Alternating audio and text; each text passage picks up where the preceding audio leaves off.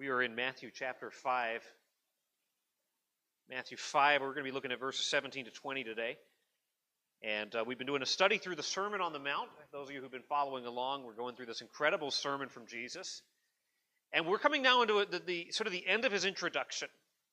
Any sermon has an introduction where kind of like, hey, this is what the message is about. This is why you should listen to this. And now here's kind of the main point. They tell you when you're in an English class, they're like, you should have an introduction, and the last sentence of your introduction should be your thesis statement. Well, Jesus is actually getting to his thesis statement. It's verse 20 that the rest of the sermon is going to unpack. So let's read these key verses. Matthew 5. Let's go ahead and stand together as we read the word one final time to kind of stretch our legs and honor the word of God. Matthew 5, looking at verses 17 to 20. These are the words of Jesus. He says, "Think not that I'm come to destroy the law or the prophets.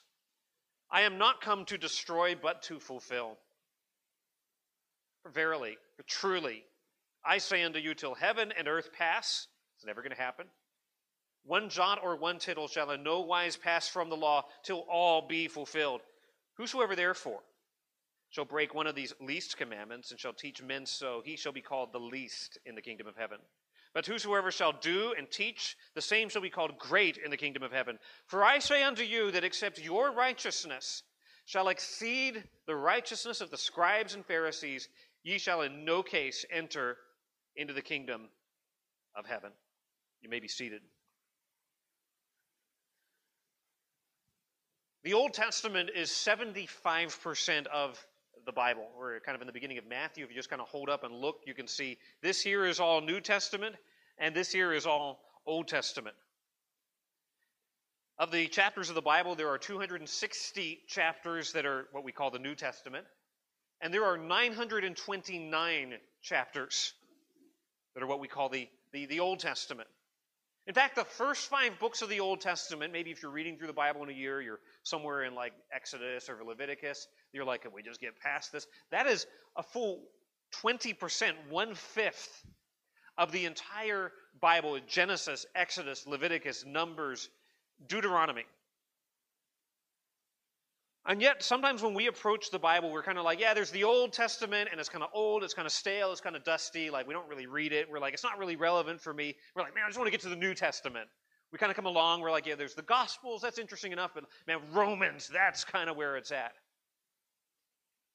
Even though 75% of the Bible is the Old Testament, we often like to sort of just parachute into the New Testament and start the story there.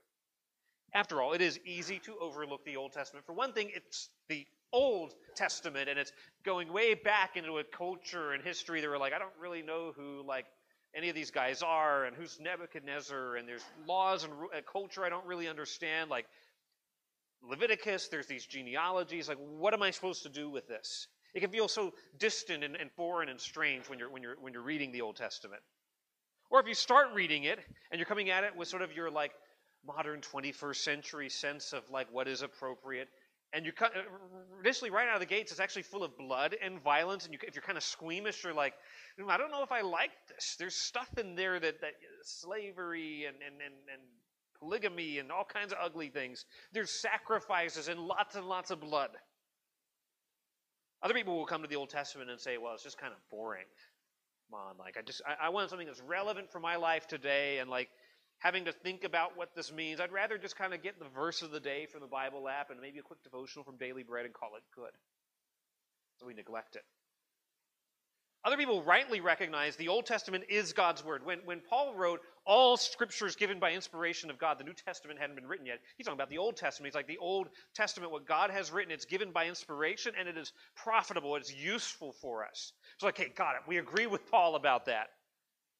But sometimes we approach the Old Testament as just kind of an anthology of good children's stories. Like, hey, there's Adam and Eve, and now we kind of just go along, and oh yeah, now there's Joshua and the Jericho, and then just go along a little further, and David and Goliath, and there's sort of these individual stories that don't really have any connection with each other. Or you're kind of treated as a grab bag of sort of helpful sayings, like let's reach our hand into the bag and kind of pull out our fortune cookie verse for the day, and grab a proverb, grab a psalm. And just to kind of make it a little bit better, there's an occasional prophecy about Jesus, but otherwise it's just kind of...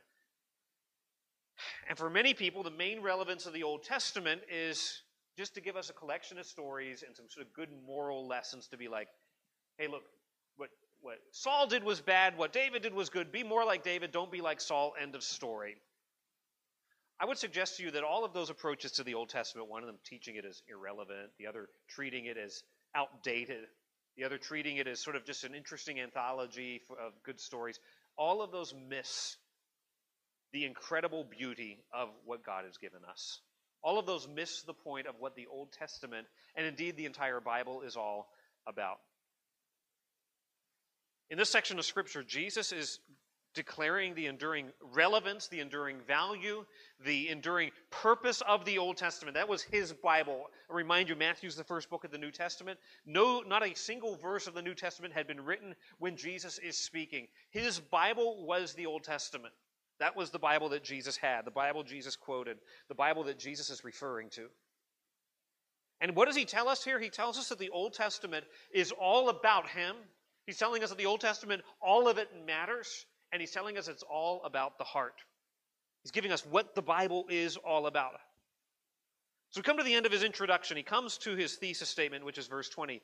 You've got to have a righteousness that's greater than that of the scribes and the Pharisees. You've got to have a righteousness that exceeds the greatest righteousness of the most righteous, super-duper holy people on the planet.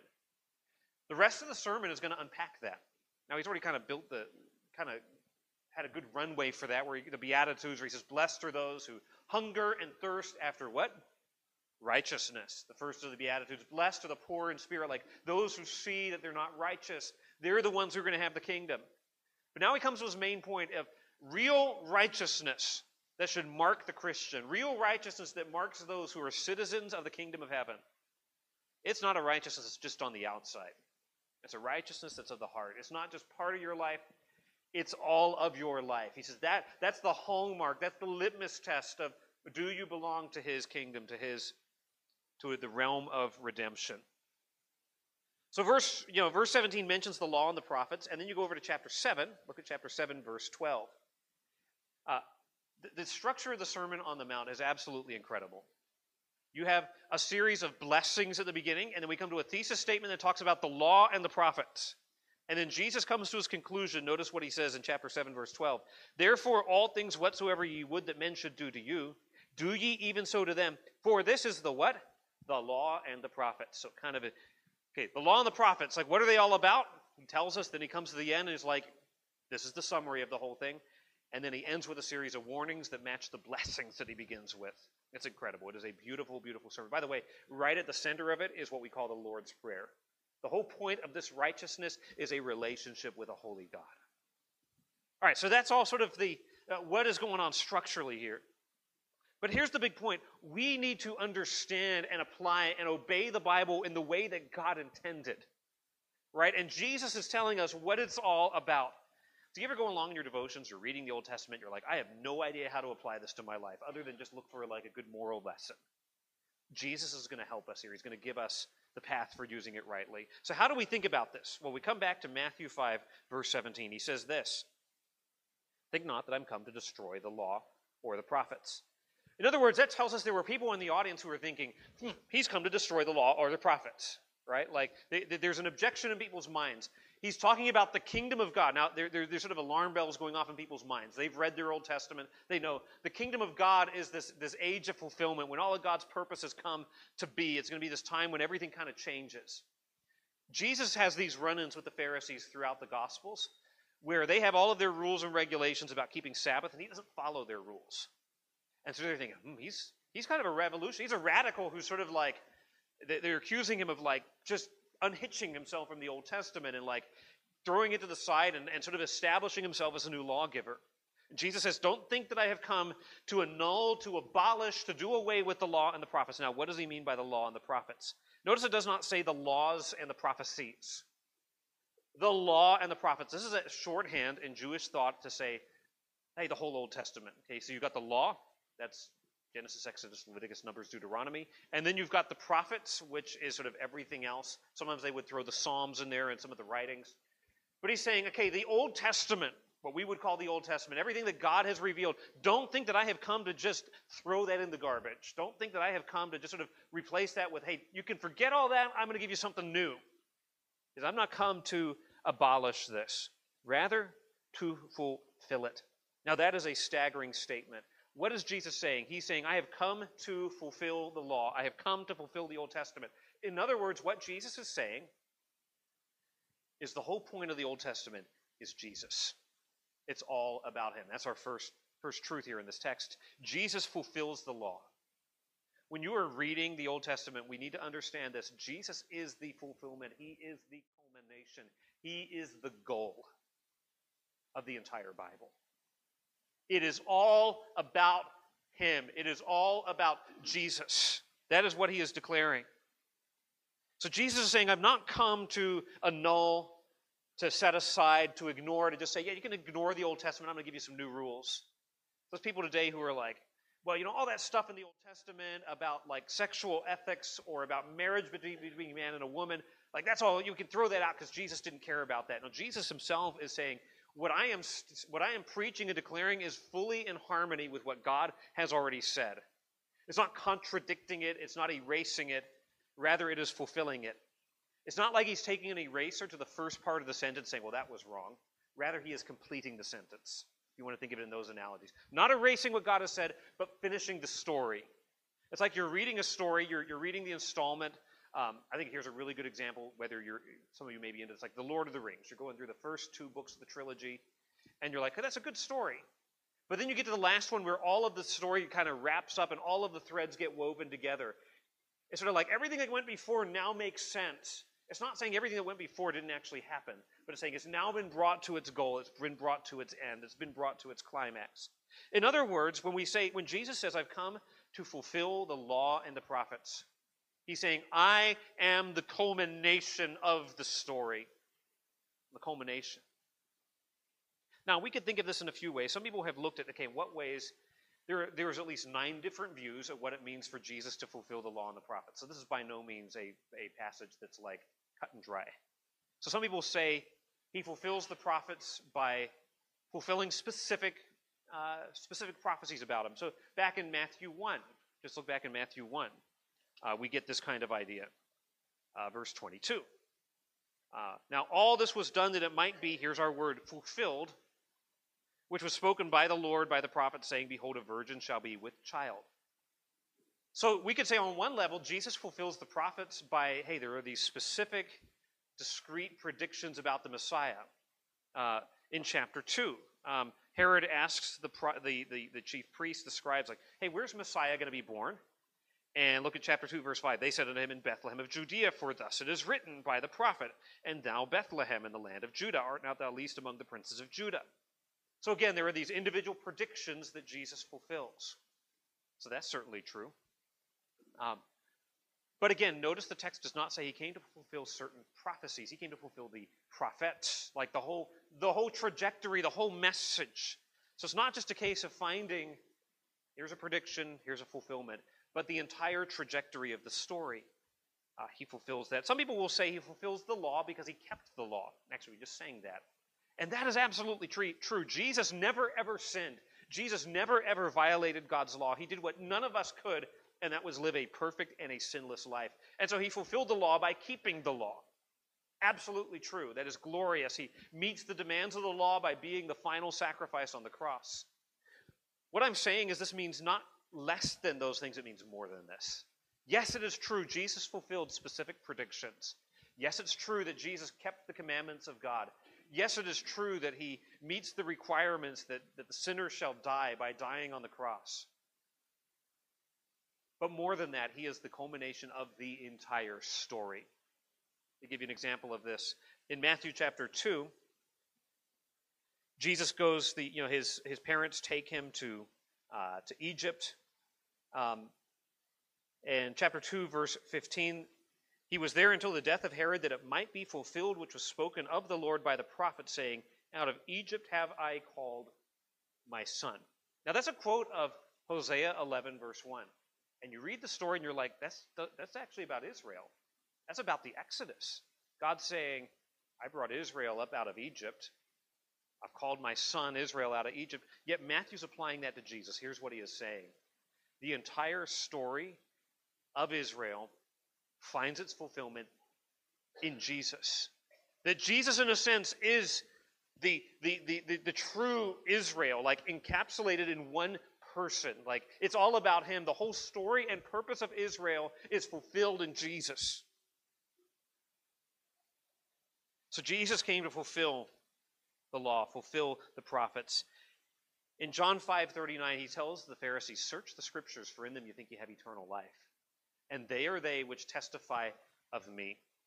In other words, the center, the point of the entire Bible, the Old Testament, is Christ. Now, that doesn't mean you go through the Old Testament and you're like, man, there's a tent peg being driven halfway into the ground in the tabernacle. That means the deity and the humanity of Jesus. Like, we're not talking about like reading into the details, rather looking at the whole story and say, how does this story point the way to Jesus? How does the big picture land us at the foot of the cross? Here's what I'm saying. Jesus is the hero of the story. He's the destination at the end of the journey. He is the substance that is casting the shadow. He is the better Moses who does not merely declare God's law, but is the Word of God incarnate. He's the perfect David who comes to rule not merely Israel, but the entire world. He's the final sacrifice who came to be the once-for-all solution to sin. He's the perfect priest who represents his people to God. He's the perfect Jew, the true Israel, the one bringing about a new Exodus, leading a new people of God to the new Jerusalem. In other words, all of God's plans find their perfect fruition in Jesus. Think about the Abrahamic covenant. He's the seed of Abraham. The Abrahamic covenant is fulfilled in Jesus, who is the ultimate son of Abraham. He's the aim of the Davidic covenant. He's the completion of the Mosaic covenant. He's the inaugurator of the new covenant. The entire story of the Bible comes to Jesus. It's not about some prophecy chart with arrows and laying. It's about Jesus. Every aspect of the Old Testament points to him. It's like the Old Testament are a series of tributaries that are all flowing into the Mississippi. And the Mississippi emptying itself into the Gulf. And Jesus being the culmination that all of those threads in the Bible are pointing to. It is all about him. So it's not just a case of him saying, I fulfill this part of it, but not that part of it. Some people come along and they'll say, okay, the law, we've got the moral law, the Ten Commandments. We've got the ceremonial law, all the stuff about the sacrifices. And we've got the civil law, the rules for Israel. Jesus fulfills the civil law, the ceremonial, but not the moral. Okay, for one thing, the Bible doesn't actually divide the law up that way. It can be helpful to think of the law of Moses that way. What the Bible tells us is Jesus fulfills all the law. All of it. The shadows that are sort of like the ceremonies and all of that, he fulfills them by bringing about the reality. The civil law, he fulfills that by creating a new nation, the church of Jesus Christ. The moral law he fulfills by bringing it to the culmination of himself and the light of it passing through him like a prism and saying, here it is in its succinct statement, love God and love your neighbor. Not changing or lowering the standard, but saying, here's what it looks like to keep this with a new heart. So Jesus fulfilling the law means the law is going to be different on the other side. Like the light coming through a prism, it's going to be different. And so as Christians, on one level, we're like, man, what God has commanded in the law is still binding on us, but we need to understand what God has said in his word through the lens, through the reality that Jesus is what it is all about. We're under the new covenant. And that's where Jesus is going to get. You need to have a new heart. We're living under a new covenant where not only does God give us, here's the righteousness that's required of you, but here's the Spirit of God who's going to live it out. So this changes the way you read the Bible.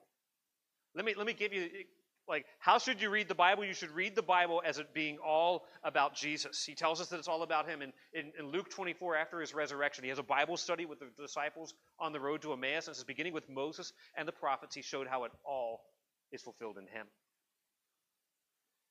When you approach the Bible, don't approach the Bible as an anthology of moral lessons. Listen, the gospel is not try harder. That's not the gospel.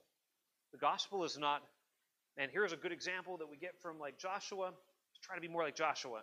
The gospel is believe in Jesus. And so we need to read the stories of Joshua and the stories of David and Joseph and his brothers, not as just like moral tales, but as in some way showing us why we need Jesus and showing us what Jesus would look like. He is the hero of the entire thing. So don't read it that way. Don't read the Bible where it's just like, well, this is more moral things that I need to do, a greater list of things I need to do. but how it points us to the one who completed it. Don't treat it like an instruction manual. You're going along and your car starts making an awful noise on it, so you pull the instruction manual out and you're like, okay, let's see what's supposed to be going on with the front end of my car. And you Google it and you find out, okay, what makes a horrible grunching noise from the front right axle, and you realize, oh, the CV joint. Sometimes we read the Bible this way, be like, hey, I've got problems with my marriage. So let me look up M under the back and find everywhere the Bible talks about marriage. Okay, that's good. But the Bible addresses something far more foundational, and that is my need for a Savior. It's not just a self-help book, right? To be like, hey, live this way, your marriage will be better. See, what the Bible says regarding marriage assumes what it says about my need for a Savior. The reason why there's problems in any marriage is because of sin and because of fallenness, right? And so the solution needs to be more than just like, hey, here's a better way to communicate. The solution needs to be, what is going on in my heart that's leading me to be angry and unkind towards my wife? What is going on in the wife's heart that's leading her to be vindictive and bitter towards her husband? The gospel addresses that, not just surfacey level kinds of things. Other times we treat the Bible as an ethics book, to be like, okay, man, there's some big issue going on in our culture. Let me find out what the Bible says about that so I can have a right stand. That's good. But remember, the point of the Bible is not just giving me right information, but putting me right with God. If it's about Jesus, the point of the Bible is redemption. The Bible is primarily about addressing my sin. It is primarily about addressing my vertical relationship with God, and as a result, then my horizontal relationships with other people gets fixed. That changes everything. That changes everything. It means the hope for our world is Jesus. That means that the hope for your marriage is Jesus. That means that the hope for your parenting is Jesus. That means that every solution we look for problems runs through Christ because He's the point of the Bible. It means He's the object of my affection. It means that He's the hero of the story. It means that the future, our hope for the future, is Jesus. In other words, it's all about Him.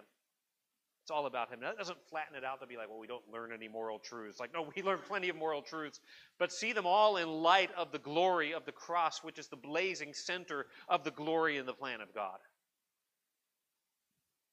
So when Jesus says, I've come not to abolish the law, but to fulfill it, He's saying, I'm bringing the story to its completion. And yes, my relationship to the law is different now.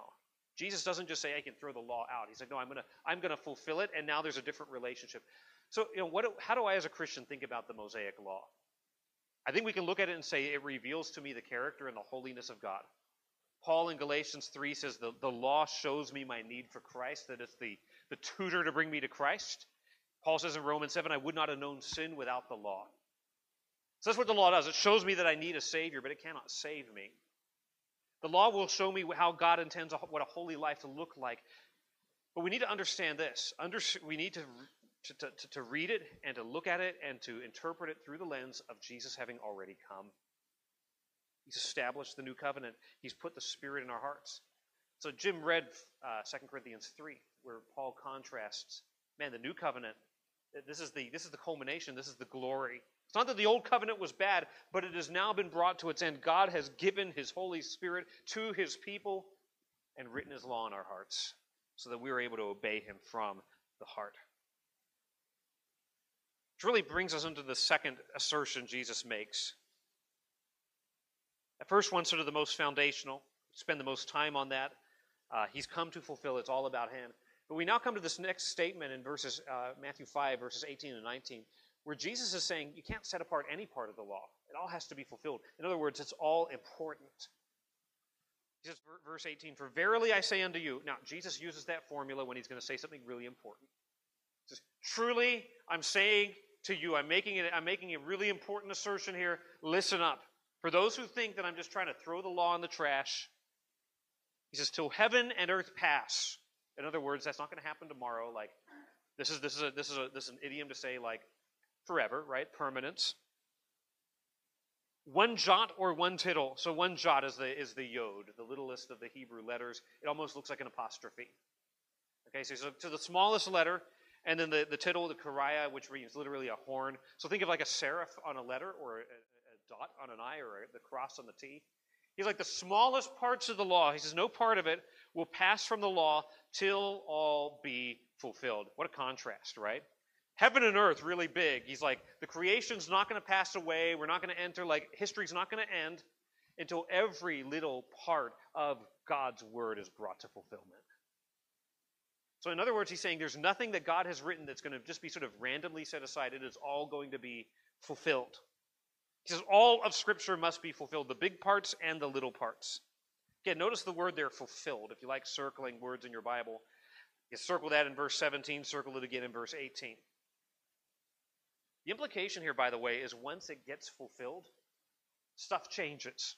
So once Jesus dies on the cross and says, it is finished, tetelestai, everything has been fulfilled, man, my relationship to the Mosaic covenant is forever different. I'm under a new covenant. I'm under a new administration now. I don't have to go offer sacrifices. Those food laws have met their purpose, have met their goal, they've met their destination. They don't apply anymore. Not because they've been set aside, but because they have been fulfilled by Jesus. He's saying God's word is unchanging and forever relevant and forever true. It's not going to just sort of change with the tides of time. Till heaven and earth pass, none of it's going to pass away until it gets fulfilled. You recognize Jesus is assuming the enduring authority of God's word. He's saying it doesn't matter where you stand in history, where you stand in culture, God's word's the authority, not you.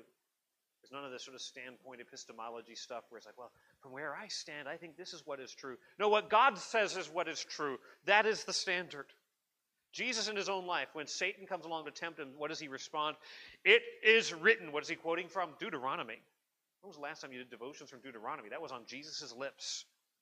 The entire Sermon on the Mount is basically a commentary on the Ten Commandments.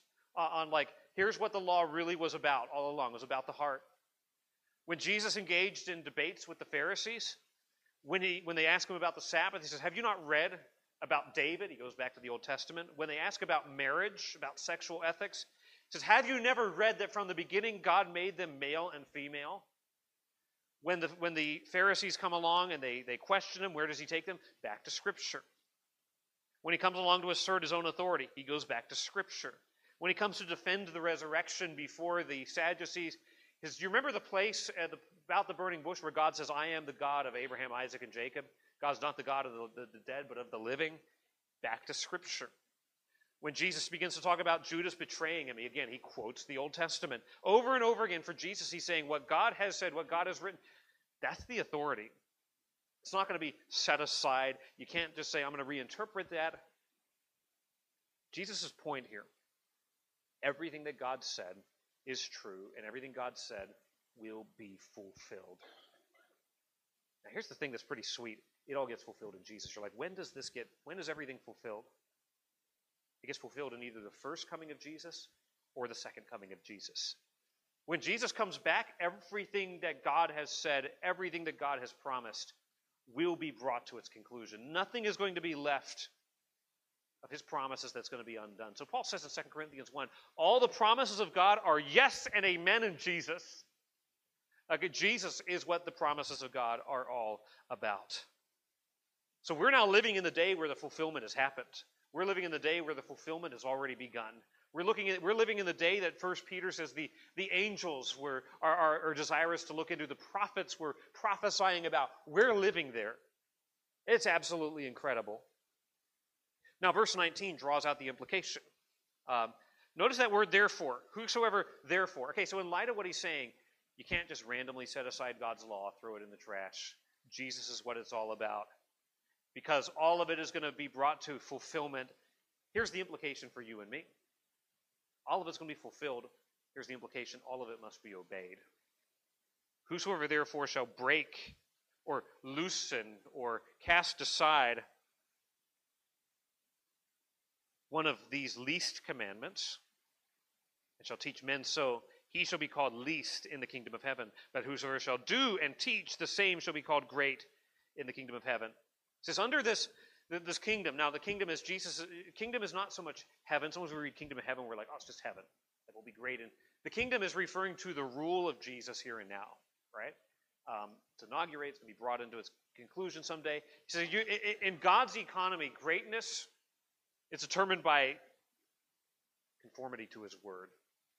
Think of all the ways we measure greatness today in sort of like evangelical Christianity. Be like, oh man, this guy's got a big church, or he's published a bestseller, or man, he got to go on Sean Hannity and like talk about something, or this person's got a big media platform or a big social media following. And we measure greatness often by nickels and noses.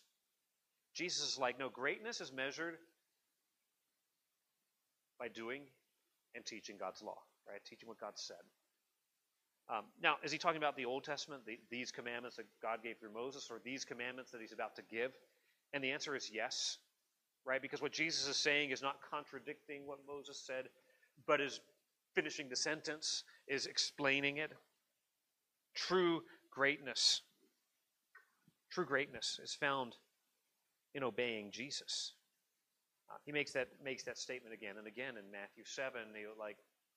People are going to stand before God one day, and he's going to say, "Depart, the people who did not do his will."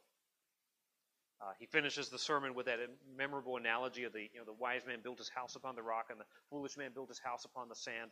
Who's the foolish man? The one who hears what he does but doesn't actually do it.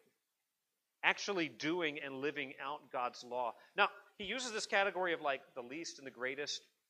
There are some commandments in God's word that Jesus himself says, okay, the greatest commandment is to love God with all of your heart and to love your neighbor as yourself.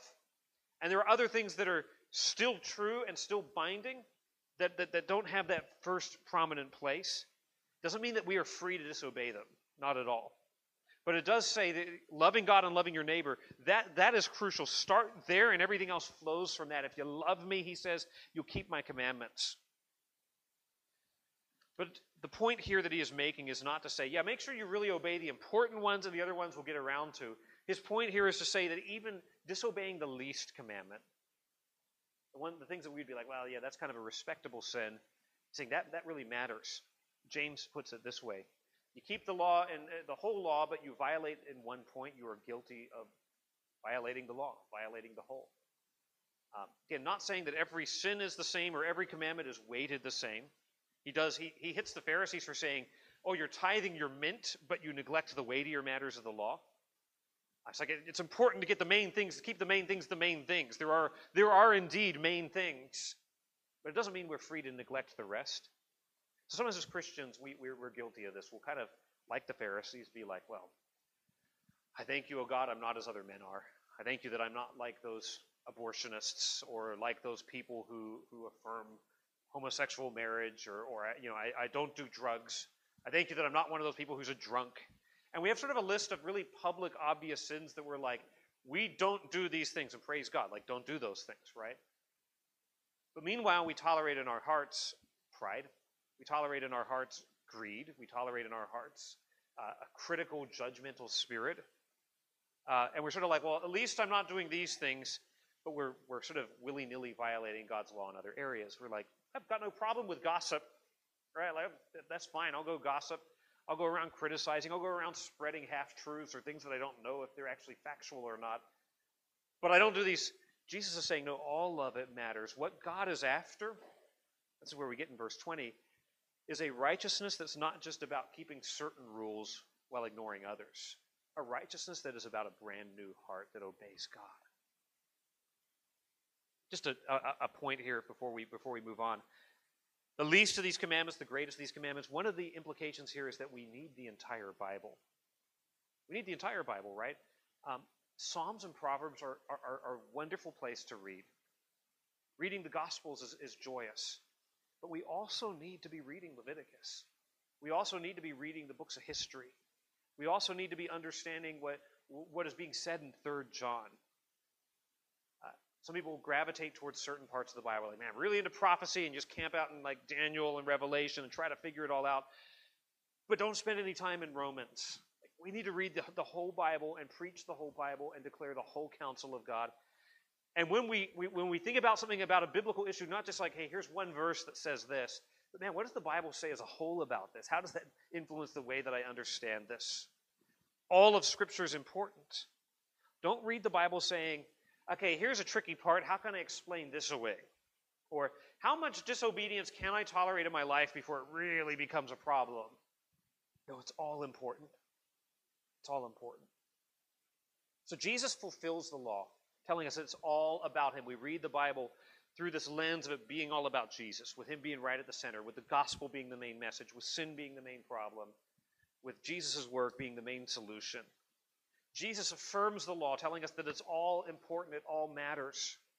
We don't just sort of pick and choose which parts. We don't set up a canon within the canon being like, the red letters, those are the ones that are non-negotiable, but we can kind of pit Jesus against Paul. No, we can't do that. It's all God's word. Every word comes from him. Every command is an edict from the king.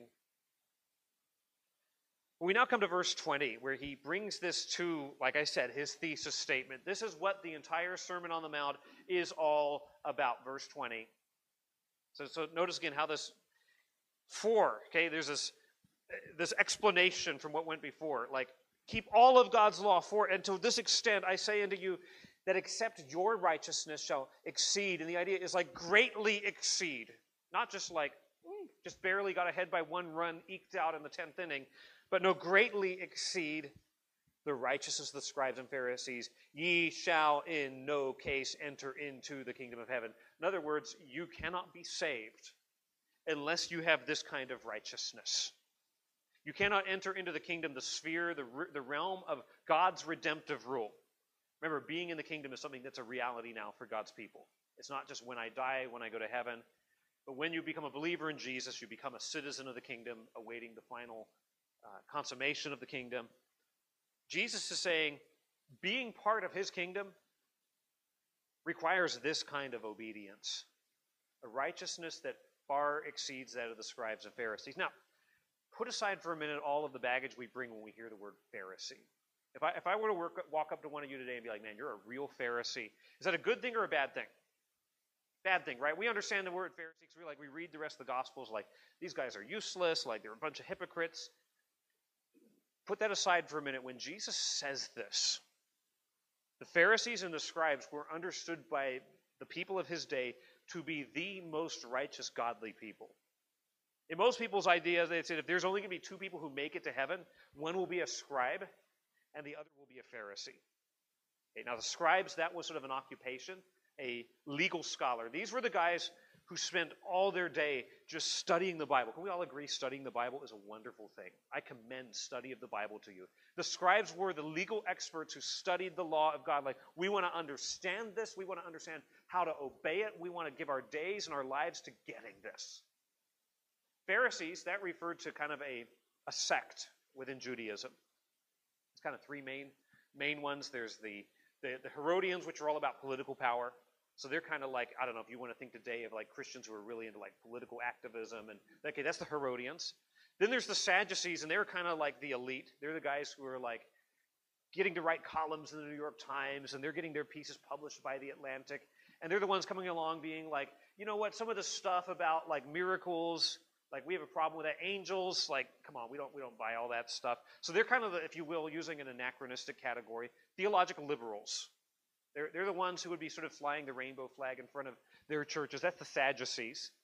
And then the Pharisees, they would be the fundamentalists. They would be the people who are like, we believe the whole Old Testament and every word of it. In fact, we are so serious about it, we're going to put fences around it. Like, if God said, thou shalt not kill, we're going to figure out exactly what killing is, and we're going to add interpretations to make sure we don't even get close to the line. They took sort of human tradition, and they added it to what God had said. Out of a good desire to be separate, by the way, the word Pharisee means the separate ones. They were big into the doctrine of separation. They were big into being distinct from sin and from the culture and the influence of Rome. So most people would be like, yeah, man, the Pharisees, they believe the Bible. They would have been able to sign the statement saying, yes, we believe in the inerrancy of Scripture. They don't just, the Sadducees only took Genesis through Deuteronomy. That was their Bible. The Pharisees are like, no, we accept it from Genesis to Malachi, or in their Bible, Genesis to 2 Chronicles. We accept the whole Old Testament. But here's the problem. What was wrong with their righteousness? Because most people would say, that's what we want to be. We want to be like those Pharisees. Look how holy, how separate. Look at how high their standards are. Jesus says, you got to do better. So you think, well, we got to out-Pharisee the Pharisees. That's not what he's saying. He's not saying you need to do what the Pharisees do, just sort of more hardcore. He's saying you need a righteousness of a different quality entirely. Not just different, a greater degree of Pharisaical righteousness, but a different quality of righteousness altogether. That's what he's getting at. He says you need to have a greater righteousness than what they have. The way this is put in the Greek, or there is absolutely no chance you will ever enter the kingdom. Absolutely no way, Jose. You're not going to be there. Absolutely not. A greater righteousness is required. So I just want you to grasp how staggering and jaw-dropping and shocking this would have been to people in Jesus' day. They would have heard this and come to the conclusion, if the Pharisees ain't going, none of us are going. Right? If they're not righteous enough, then none of us are righteous enough. So what was wrong with the Pharisees' righteousness? I mean, after all, they're punctilious, they're zealous, they're studied in their adherence to the law. They have good scholarship behind it. Well, in Matthew 23, Jesus contrasts it, and here's what he says, is you guys are really good at cleaning the outside of the cup. But the inside is full of filth.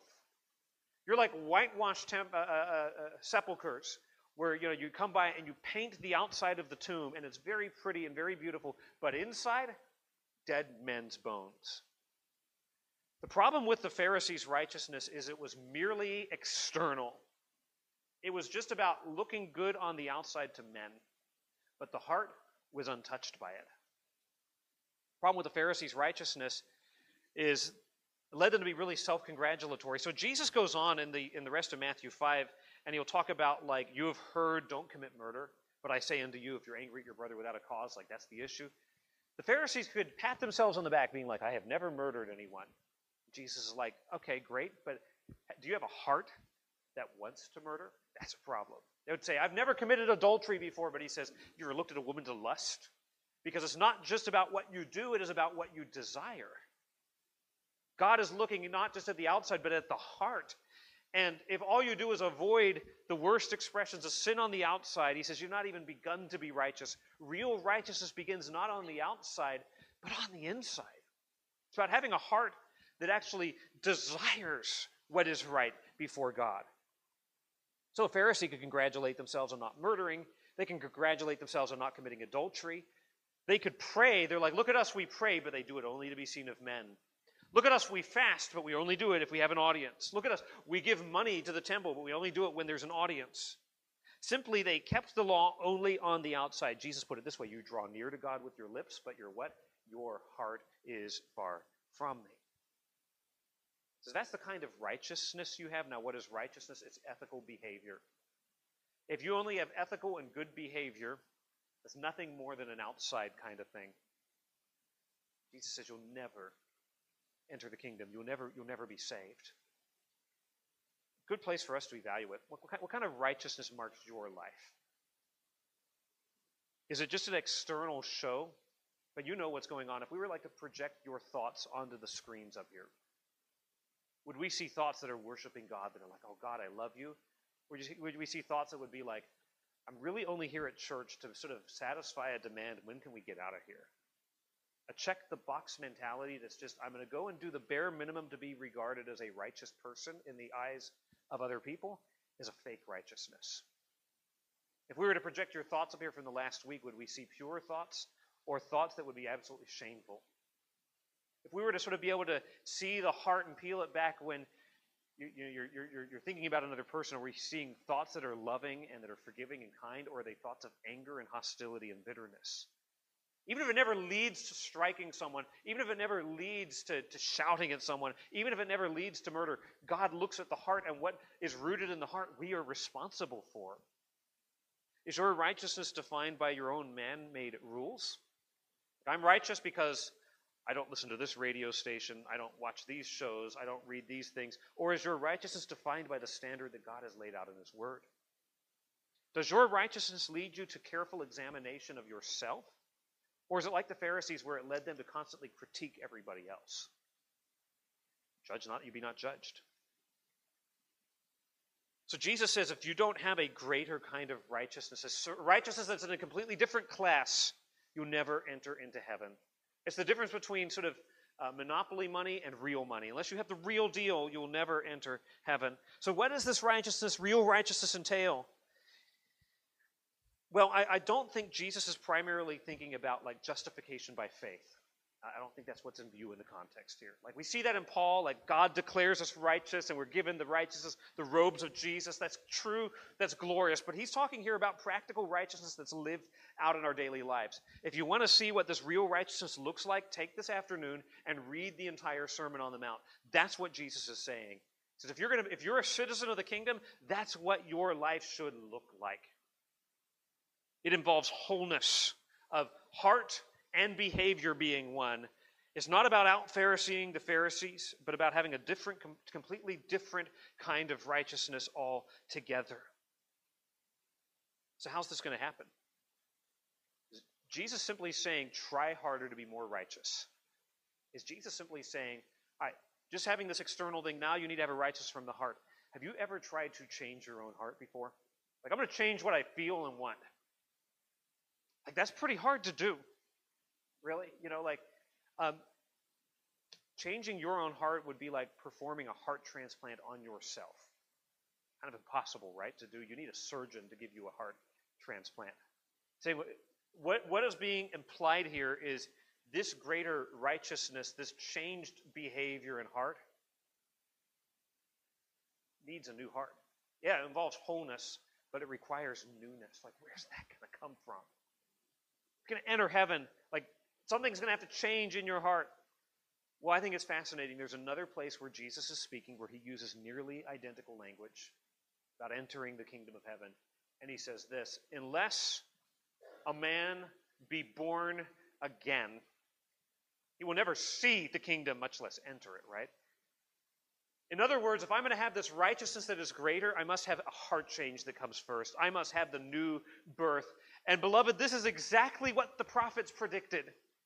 Jesus is not coming along saying, forget everything Moses said. The passage that Michael read for us where he says, you need to circumcise your heart. You need a new heart. You need a heart surgery to be able to obey God the way he wants you to obey. In Jeremiah 31, God says, I'm going to make a new covenant with you, not like the one I made with your fathers. This new covenant is going to involve me writing my law in your hearts. In the book of Ezekiel, God says, I'm going to take the stony heart out of you and put a heart of flesh in you. I'm going to put my spirit in you, and you will keep my law.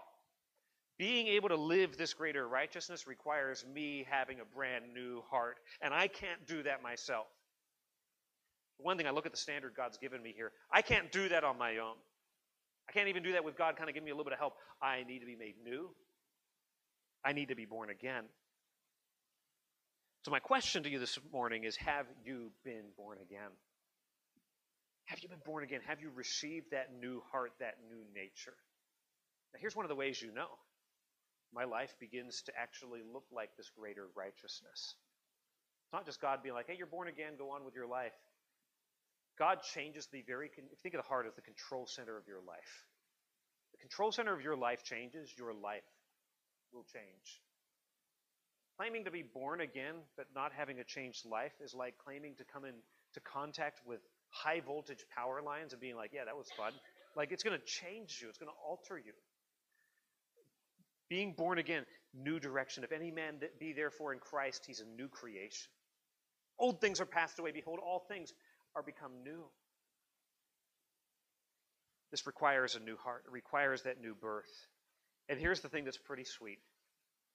When God saves me, he puts a spirit in me, according to Romans 8, verse 4, so that the righteousness of the law might be fulfilled in us. One of the ways that Jesus fulfills the law is by enabling his people to fulfill what the law was always all about, which is obeying God from the heart. So when we read the Bible, the Bible does speak to behavior, but it speaks to what is underneath the behavior. It speaks to the heart. That has huge implications for how we counsel, for how you parent, for how you think about sin in your own life. Don't just stop at the surface. I'm so thankful that I no longer do this thing. Okay, does my heart still want it? Or is my heart being conformed to the image of Christ? God's not just interested in what we do, but in why we do it and in what we desire and what we believe and what we value underneath that. It is all about the heart. This greater righteousness goes all the way down to that. So as we think about the Bible, not just the Old Testament, the New Testament, we need to read the Bible and understand it is all about Jesus. Is your life all about Christ? Or is Jesus just another thing on the agenda for the week? We read the Bible and we realize it's all important, not just the interesting parts or the parts that are like my life verse, but all of it. Like, take the Bible seriously as this is going to be my guide, this is going to be my worldview, this is going to be the lens through which I interpret reality. I'm going to do what it says even if it costs me. I'm going to break off a relationship if that's what God calls me to do. I'm going to do what is costly and difficult if that is what God shows me in His Word. And if it's all about the heart, have you gotten that new heart? Let's bow together for prayer.